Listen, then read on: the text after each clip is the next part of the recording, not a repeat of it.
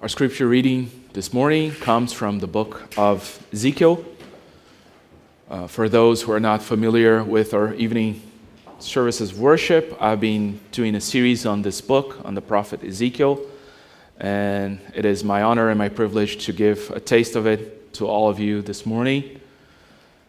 It is a quite strange book, but it is the Word of God for us. And this morning we read from chapter 4, the entire chapter, verses 1 through 17.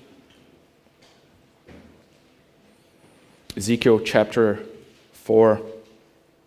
Read, receive this with love and with faith. This is the word of the Lord for us this morning. Thus says the Lord, "And you, son of man, take a brick and lay it before you, and engrave on it a city, even Jerusalem, and put siege works against it, and build a siege wall against it, and cast up a mound against it. Set camps also against it, and plant battery rams against it all around. And you, take an iron griddle, and place it as an iron wall between you and the city, and set your face toward it, and let it be in a state of siege, and press the siege against it. This is a sign for the house of Israel. Then lie on your left side, and place the punishment of the house of Israel upon it. For the number of the days that you lie on it, you shall bear their punishment. For I assign to you a number of days, 390 days, equal to the number of the years of their punishment. So long shall you bear the punishment of the house of Israel. And when you have completed these, you shall lie down a second time, but now on your right side, and bear the punishment of the house of Judah. 40 days I assign you, a day for each year.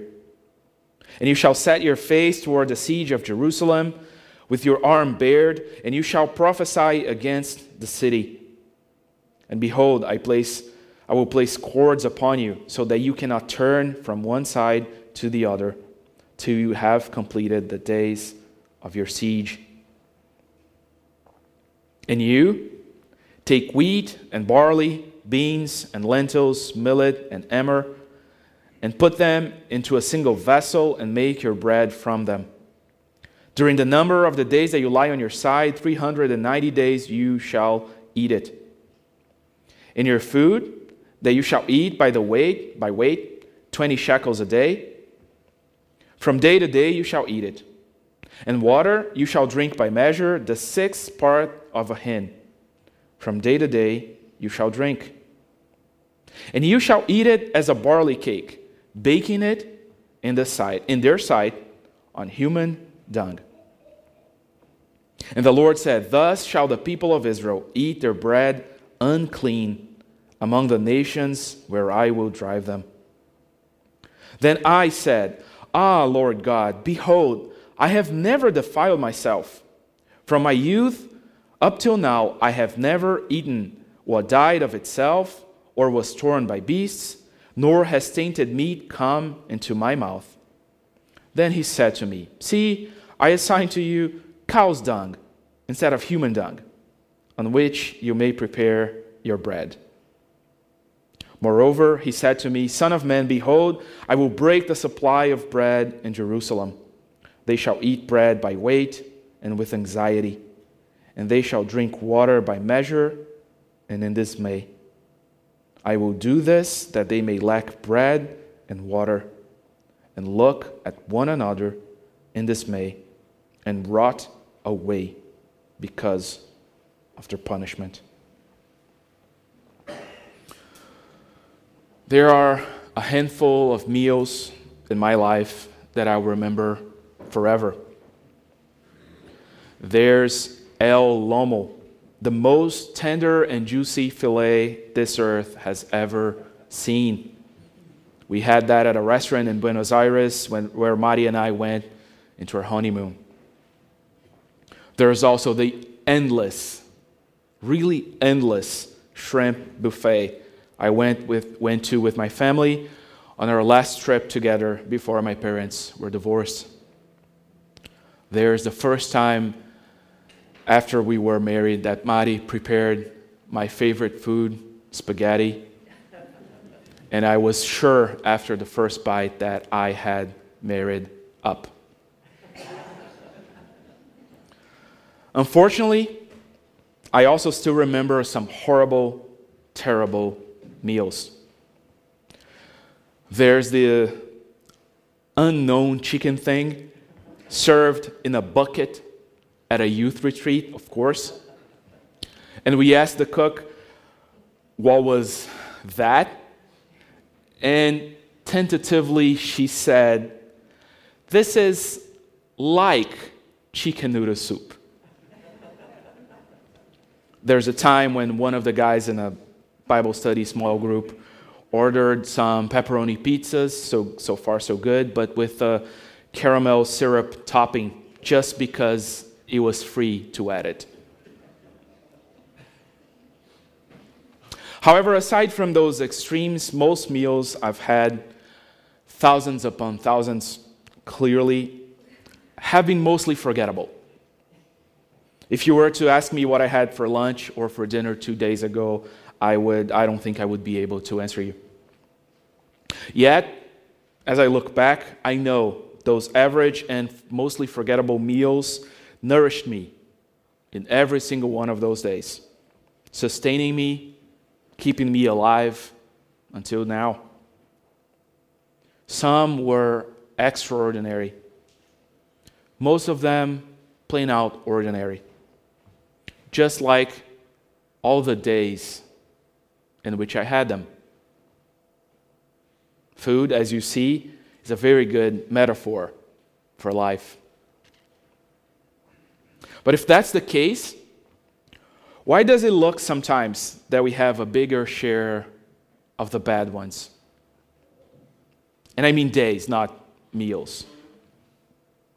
If God sustained us by giving us daily bread, why does it feel that we are day to day eating the so-called bread the devil himself has kneaded? Even if you are unfamiliar with this Brazilian expression, you understand what it means, I'm certain, to live each day as if each day was another bite in a sandwich filled with unhappiness, cooked on a misery-filled grill. Why does it have to be like this? You may ask. Just like the exiled people of God were asking about their share of misery in exile as we come to the book of Ezekiel. Today, to answer that question, God tells his prophet to literally, and I mean literally, eat a defiled piece of cake as part of his first act of public ministry. And that, as strange as it sounds, has a lot to do with how we live our lives in this world. As we look at Ezekiel's not-so-great Babylonian bake-off, we will look into the depths of our sin and rebellion, and we will wonder together and be marveled together at the good news of the banquet Jesus offers to those who are united to him. In summary, today we will see from Ezekiel 4 that only God can provide what we desperately need. Again, only God can provide what we desperately need. We will see that in 3 points this morning. And first, our pride blinds us from seeing our God. Again, our pride blinds us from seeing our God. We see that in verses 1 through 3. As I announced that we were going to Ezekiel, you may have asked as we read the text this morning, how did we go from the wheels within the wheels to a poop-grilled cake? Let's do a quick review of our book so far. In the first 3 chapters of this book, God calls and commissions a prophet for himself. Ezekiel, as we saw, was meant to be a priest, actually, but he was exiled to Babylon, part of a first wave of captives taken there before the eventual total destruction of Jerusalem and the temple. There, in Babylon, as we are told at the margins of the Kebar Canal, God appears to him and calls him to be his prophet to his people in exile.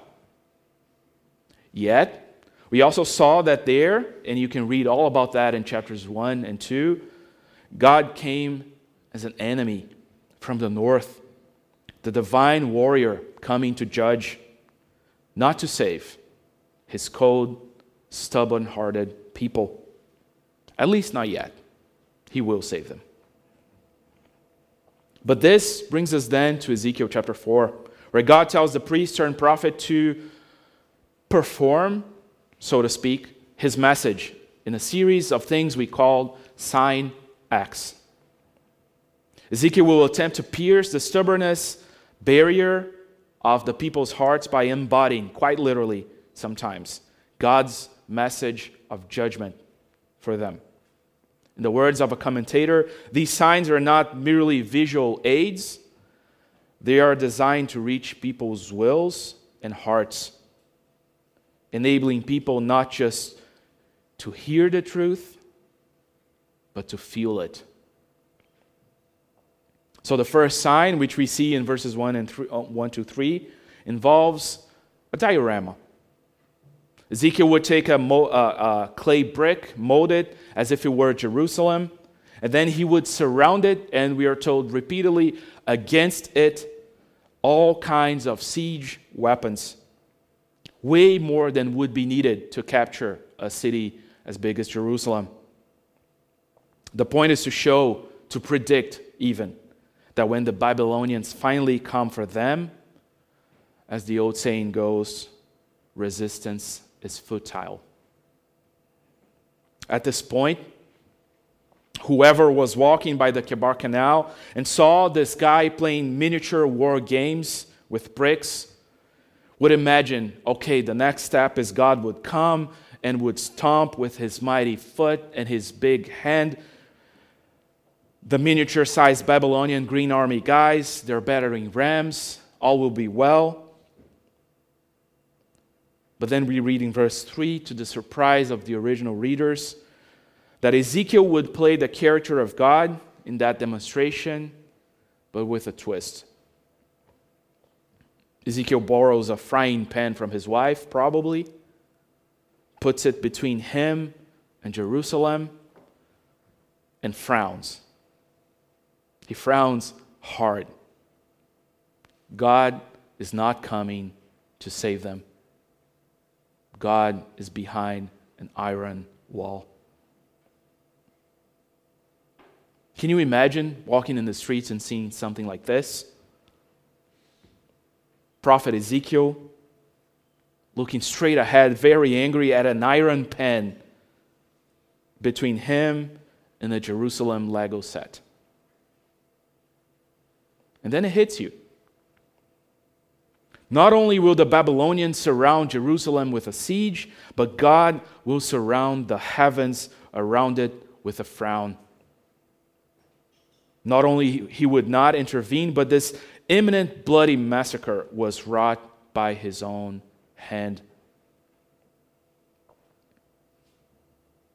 As we try to interpret what all of this mean, as someone once said, paraphrasing the Bible itself, the truth will set you free, but not until it is done with you. This is a fair summary of Ezekiel's message in total. It answers any exiled Jew asking, why is this happening to us? Before God can save them from exile, they must understand why they were sent there in the first place. And for that to happen, for the truth to shine forth, God will have to break their pride first.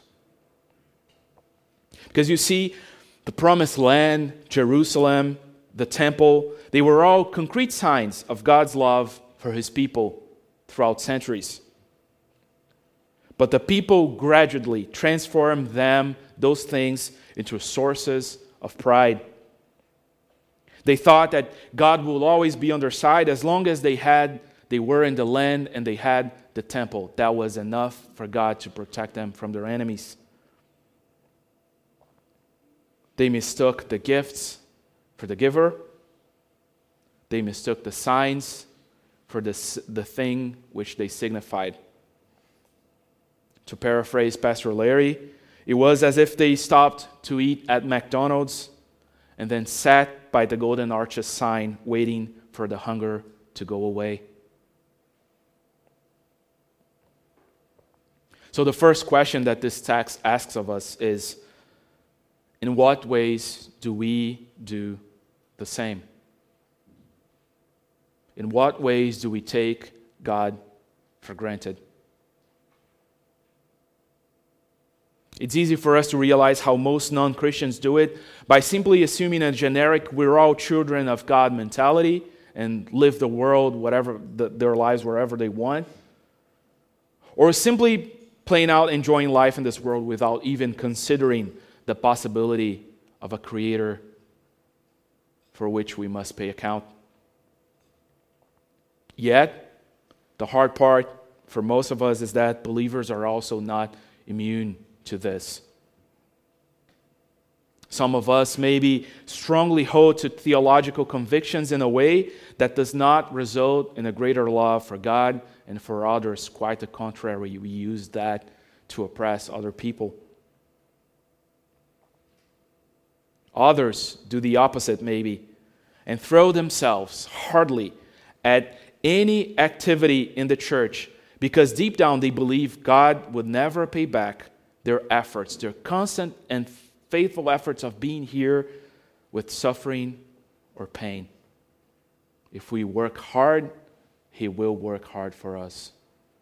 Some of us believe. Which is, again, taking Him for granted and confusing the gifts for the giver. Until the exiles realized it was God, not land or temple, that kept them safe, they will not understand their need for salvation. And the same goes for all of us, believers or not. And when we realize this, we are left wondering the same questions we confessed in our confession of faith this morning. So in our second point, we will see that we cannot pay our debt to God.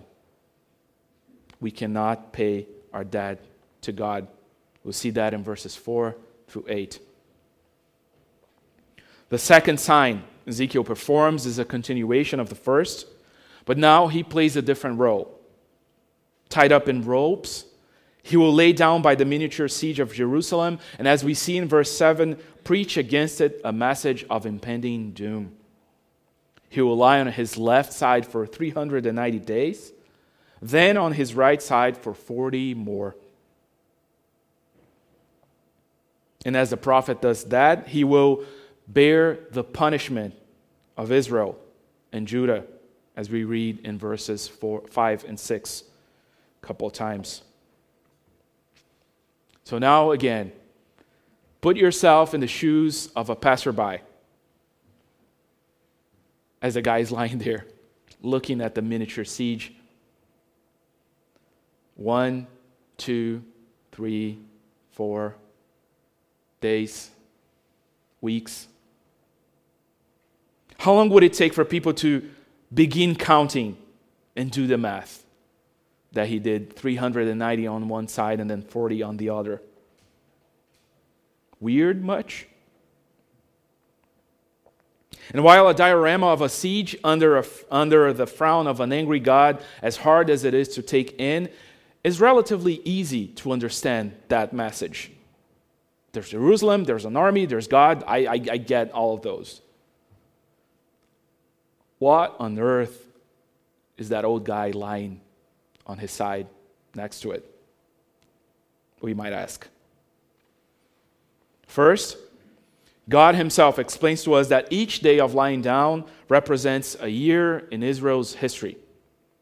So if we count from now this moment in Ezekiel and go back 390 years, we will be more or less in King Solomon's reign as he builds the temple in Jerusalem.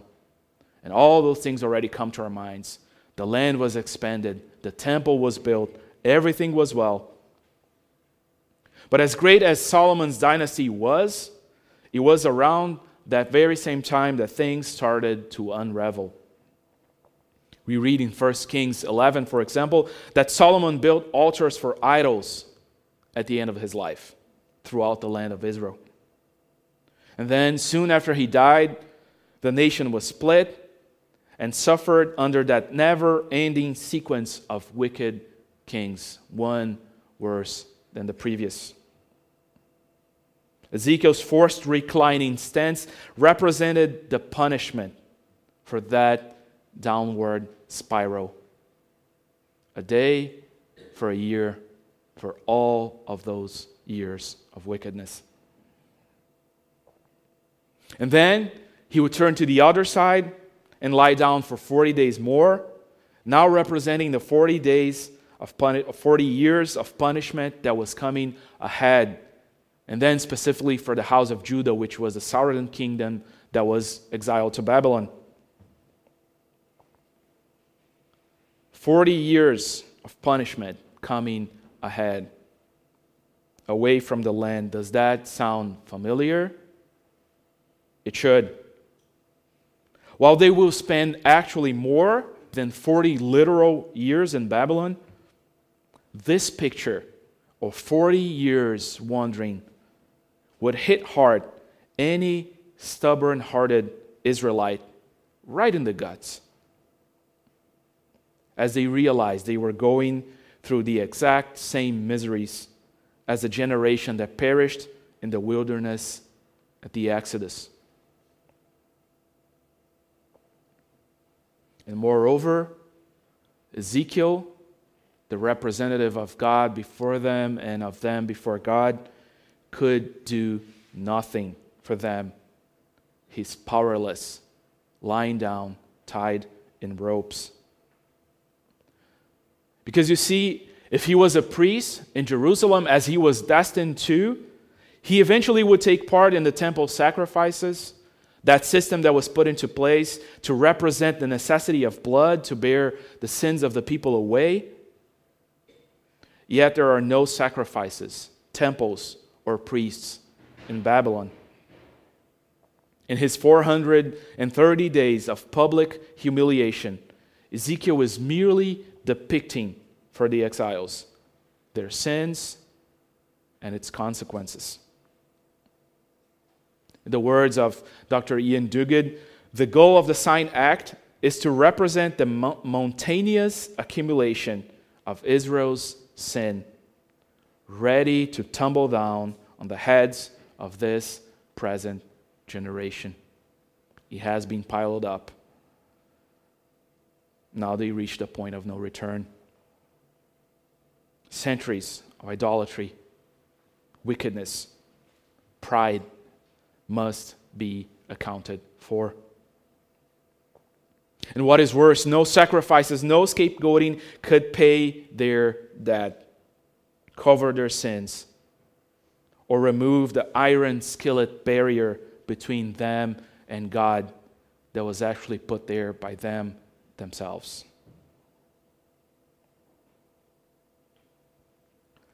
So as we look at ourselves then in that picture, I wonder if some, maybe not all, but some of our frustrations with this life, some of our impression that we are constantly eating a bread kneaded by the devil himself, comes from us not realizing what we just saw. Not realizing we are powerless to fix our problems because we refuse to admit we don't have all the answers. I was struck by this feeling this week after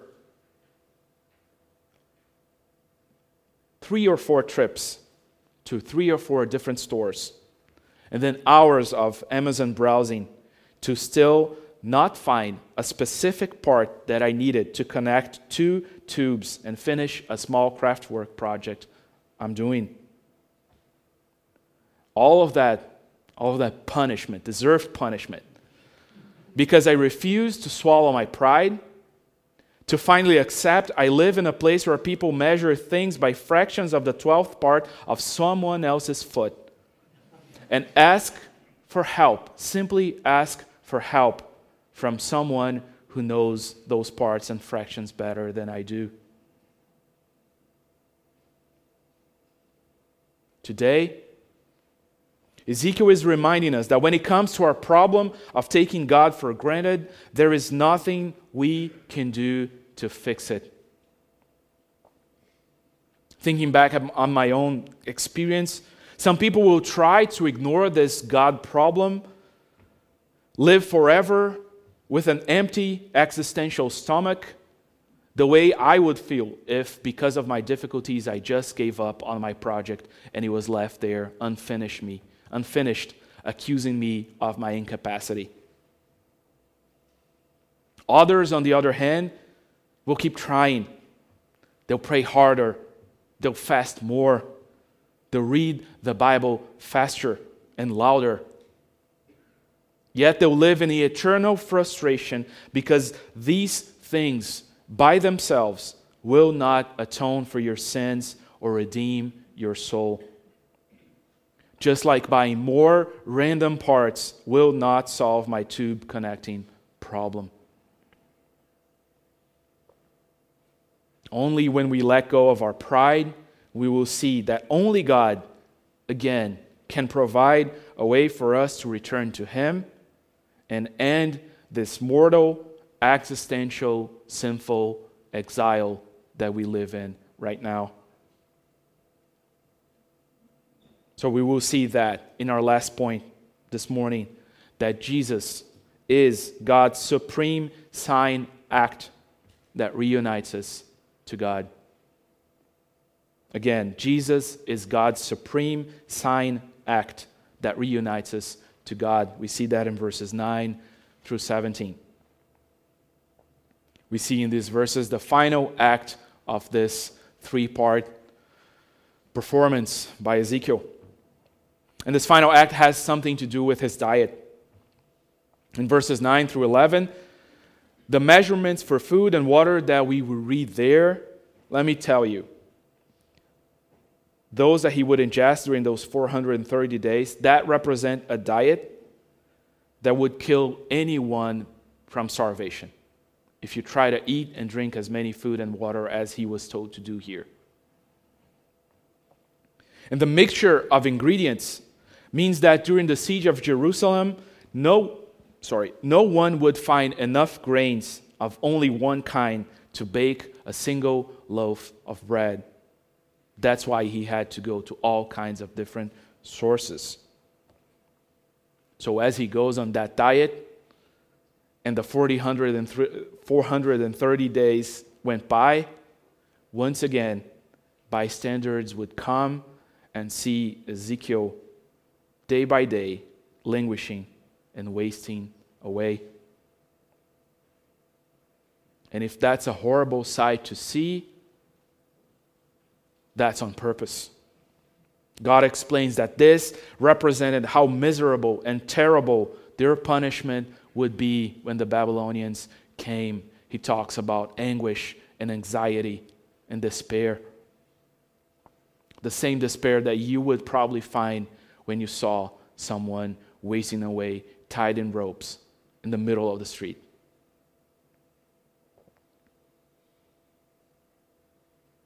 Interestingly, I just found out recently, through one of you actually, about a brand that sells something called Ezekiel 4:9 bread, claiming that the combination of grains that we find in that verse, combination of grains and veggies, has an extra kick of healthiness. Let me be very clear. What we have here is not a healthy mixture of grains. It's the bakery's version of scrapple. And if I may say so, it's the bread that the devil himself needed. And then, if it is possible, it gets worse. God tells Ezekiel to bake the scrapple cake on top of poop? Human poop? Let me tell you, there are no, well, actually in the Hebrew, tricks here. Fire up, Ezekiel, the human poop grill. I have to tell you now that I failed to find any reference to this baking method at the back of the Ezekiel 4:9 bread packaging.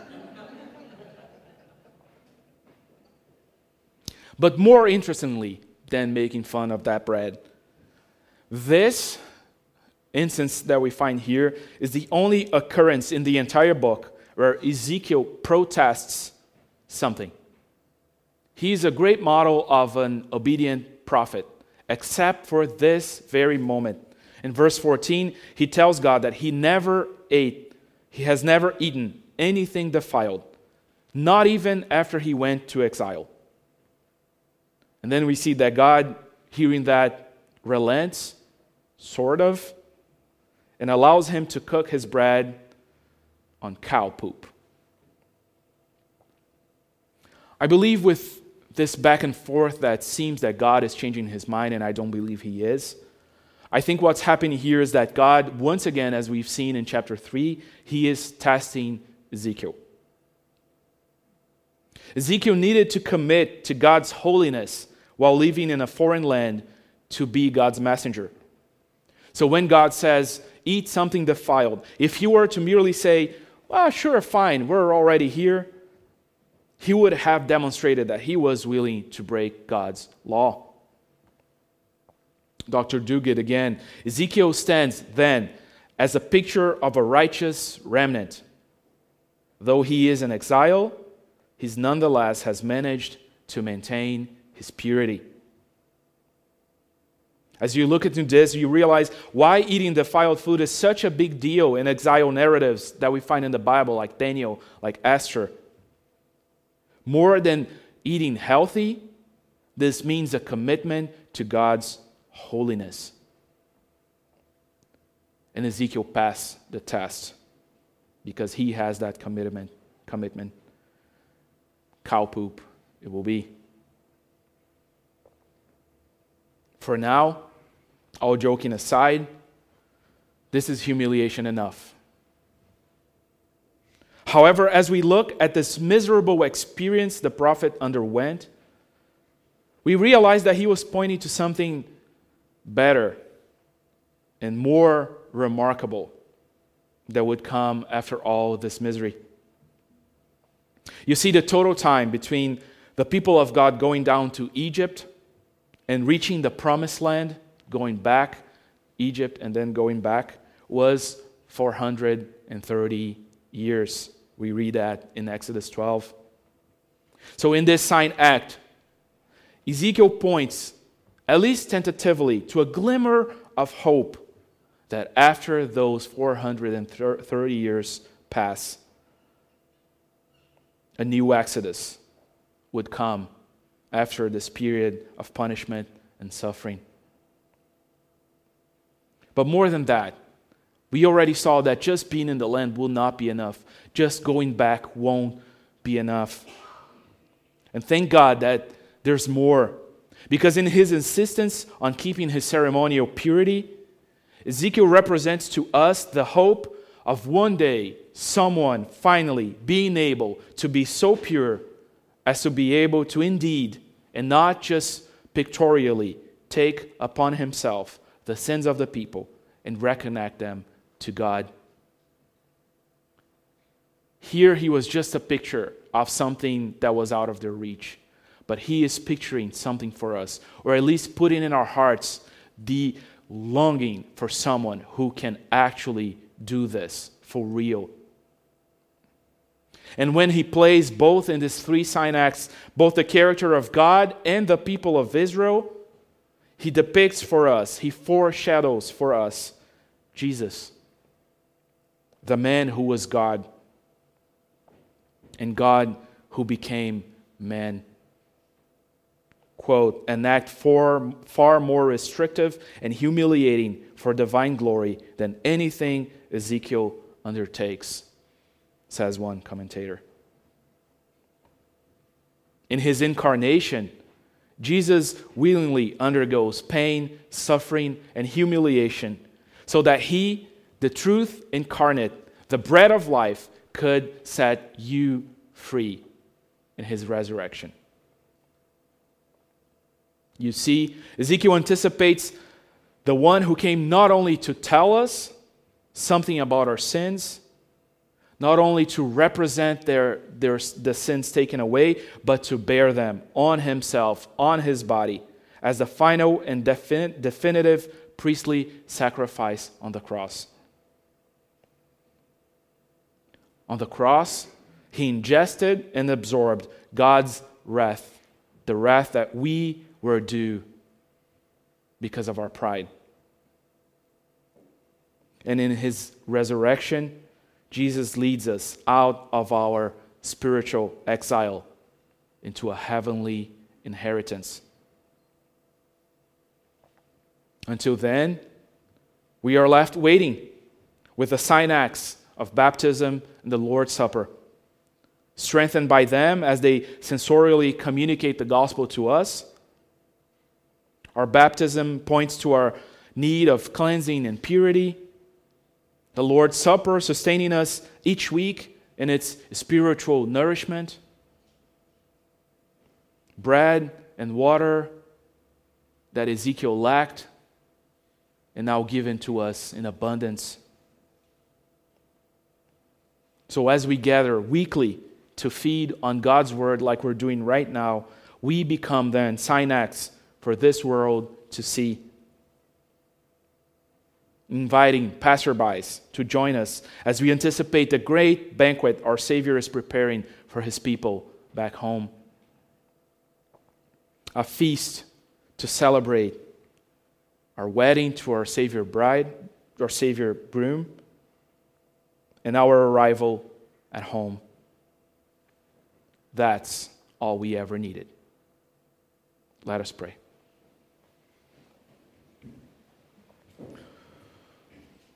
Almighty God, whose creation and the works of whose hands we are, grant us to know that we exist and move in you alone, so that we may submit ourselves to you, not merely directed by your secret providence, but showing ourselves your willing and obedient followers. Then may we endeavor to glorify your name in this world until we arrive at the enjoyment of that blessed inheritance laid up for us in heaven through Jesus Christ, our Lord. In his name we pray, and together we say, Amen.